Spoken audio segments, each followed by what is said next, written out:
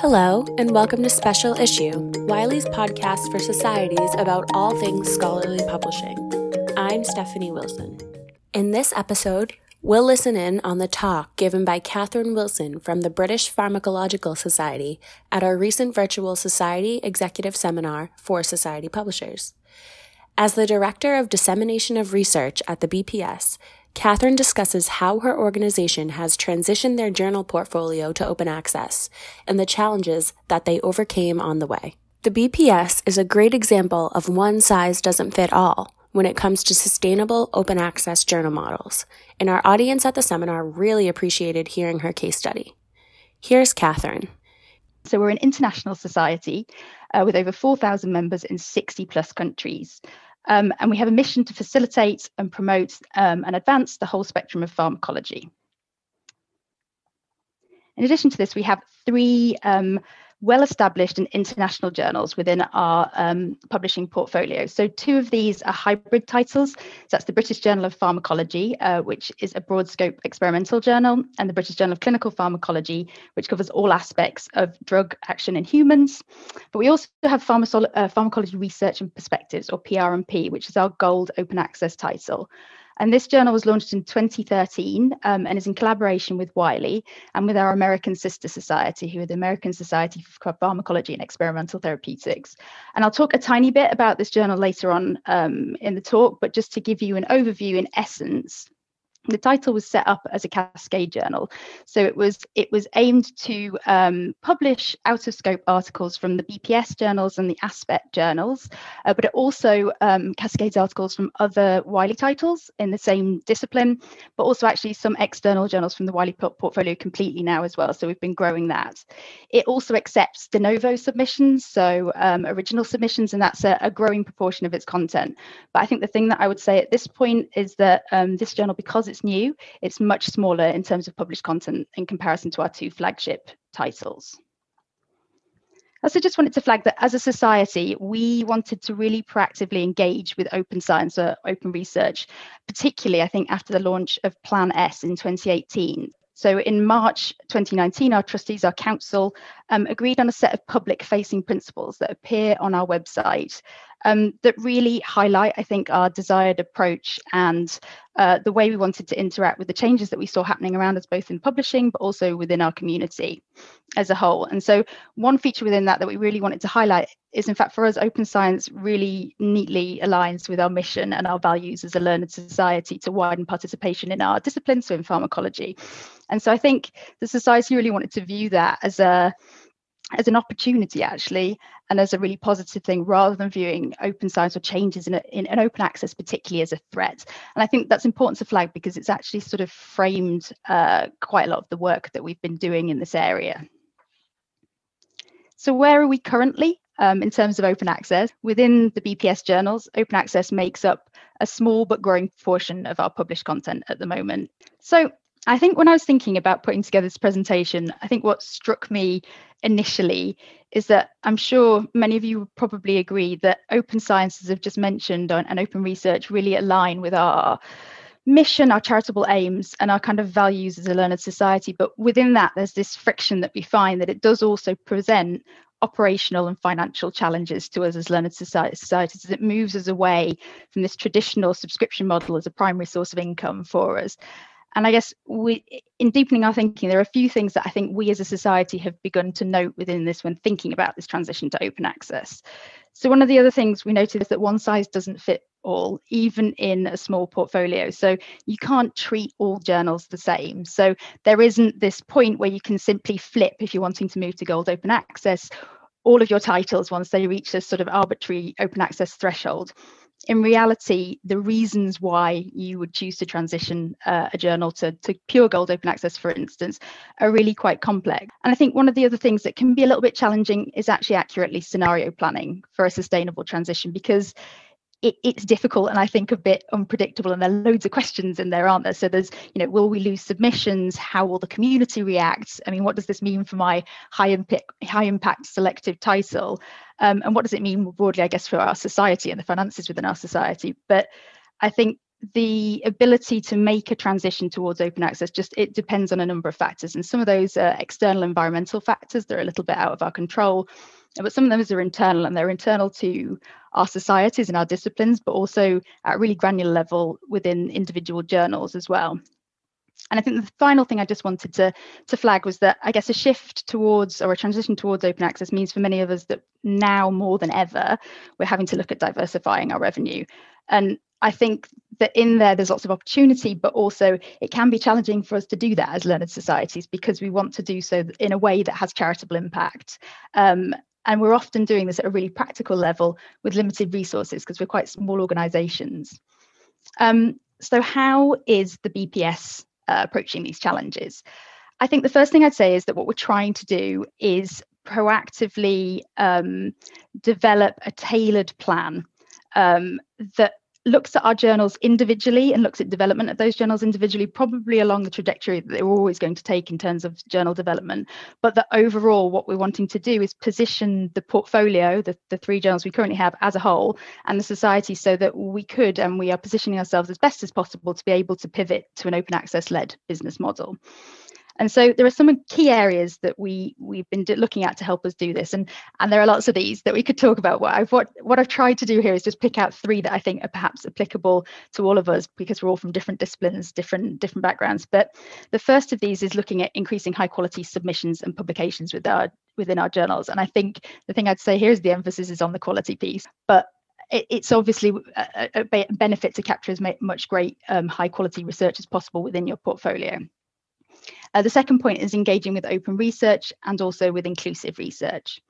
And then finally, I've added, as I've just spoken about, seeking ways to diversify revenue. And I think this is important to look at within journals, but it's also important to look at within a society more broadly, because it allows you to be able to broaden out that kind of risk that you have by depending on one sort of source or one main source of income. And so practically, what does this mean?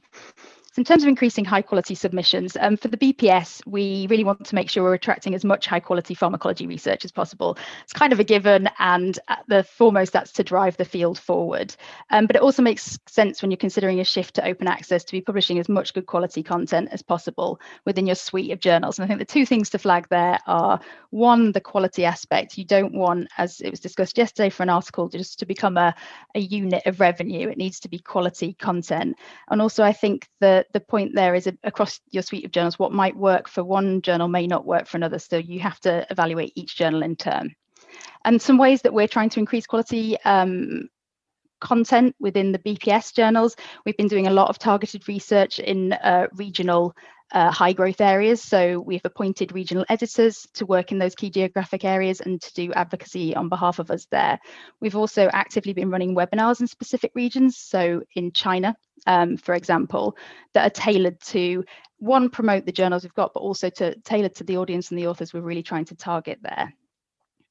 We've also been looking at directly targeting and commissioning high quality and topical content. And this is primarily also to try and target and increase our reach into areas that we traditionally may not have had a lot of published articles from. So for us, in our case, that's industry.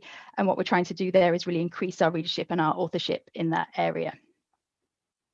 So in terms of open research, best practice and inclusive research, I think the main point I'd say here is that it makes sense when thinking about an increasingly open future to ensure that your titles are as open and equitable and diverse as possible. So in terms of open research best practice, again, I think that varies between disciplines in terms of what your community wants and how far you can go in terms of open research best practice. But for us, that's included initiatives that really enable reproducibility and transparency. So we've published high profile guidelines in our flagship journal, BJP. We've also been updating and regularly reviewing our data sharing policies, and we also support preprints through our journals. We've also been looking at maximising peer review efforts, and the first point I'd be there is flag there rather is around reviewer recognition. So we participate in Publons, and we're also thinking about things like CME credits for reviews. But the other point I'd flag here is around refining the cascade process between our journals. So one of the things we've worked hard to do is to look at that transfer process of articles coming from BJP and BJCP, are hybrid journals that might be out of scope or not quite at the quality threshold, that may be suitable for PR and PR open access journal. And what we've tried to do there is really make that process as smooth and as simple as possible for authors, so that it's really easy for them to find the best place to place their research within our journals. And then focusing on equality, diversity and inclusion initiatives. This is a really, really core focus for us as a society. It's embedded within our strategy and it's a really key objective for us. So we've been working really hard to try and implement EDI initiatives within the journals as well. And we're on a journey with this as well. But at the moment, that's included monitoring and gathering diversity data as best as we can on our authors and editors to help build a clearer demographic picture across our journals. So that we can set targets for future. And I think the other thing we've been working really hard on this year actually is to try and increase transparency around our editorial roles, so sort of demystifying the editor role so that it's clearer what editors do, and also to try and make our recruitment process for editorial roles as open and fair as possible to increase diversity. And then finally, I will just talk about diversifying revenue a little bit. So within our journals at the moment, for us, that's been looking at our non-subscription revenue lines and thinking about looking beyond kind of traditional reprint sales and how we can try and draw in new ways of diversifying revenue there. But I think the thing I want to focus on today is how we're doing this more broadly within the society, because I think that journals can't just do this in isolation. This diversifying revenue piece is something that needs to happen across societies. And there are a few ways actually within the BPS that we're looking at doing that. And the first really obvious way of saying that is the directorate system that we have within our society. So we've brought together directorates to help seek areas of overlap between, for example, in research dissemination, which is the directorate that I run, between events and publishing, so we can try and find new areas of emerging content. We've also been working really hard on developing a partnerships stream of work. And this has been underpinned by a set of principles that we've put together for working with third-party organisations, so philanthropic organisations, but also commercial organisations, so that we can be super, super clear about, as a charity and as a learned society, what type of partners we want to work with and why. And I think this has been really helpful in enabling us to look at new packages of content and products and services that we may be able to form partnerships around that have both charitable impact for us, first and foremost, but that also may potentially generate new streams of income for us in the future. And I guess my takeaway points from that are that journals and journal portfolios are unique. One size doesn't fit all for making a transition to open access. And that is something that the strategy for a transition needs to be balanced around. And it needs an in-depth knowledge of journals and their audiences and your community. But the great thing is societies are super well placed to assess this, because we're embedded in our communities and we're embedded in our content. So we're able to assess that. And so I think, you know, there's a challenge in transitioning towards open access, but I genuinely think if we get it right, it future-proofs societies and our journals and our journal portfolios, and it also helps us to fulfill our charitable aims. So I guess I'd finish on saying, just be open and think creatively around how to strike that balance. Thank you. The British Pharmacological Society found that the best way to achieve a smooth portfolio transition to OA was through 3 key things: increasing high-quality submissions and publications, engaging with open research best practice, and seeking out ways to diversify their revenue. Catherine encourages societies who are looking to do this to be creative when figuring out the perfect balance between journals and their audiences, as well as looking at changes in open access as an opportunity and not a threat. That's it for this episode. Thanks for listening, and I hope you'll join us next time. For Wiley, I'm Stephanie Wilson, and you can find more episodes and learn when new episodes are released by subscribing in iTunes or wherever you like to listen. You can get more news and information on society publishing from Wiley on Twitter by following us at Wiley in Research, and on our website, wiley.com/network/society leaders. Our theme music was produced by Medine, and this episode was edited by Dennis Velasco. Thanks for listening.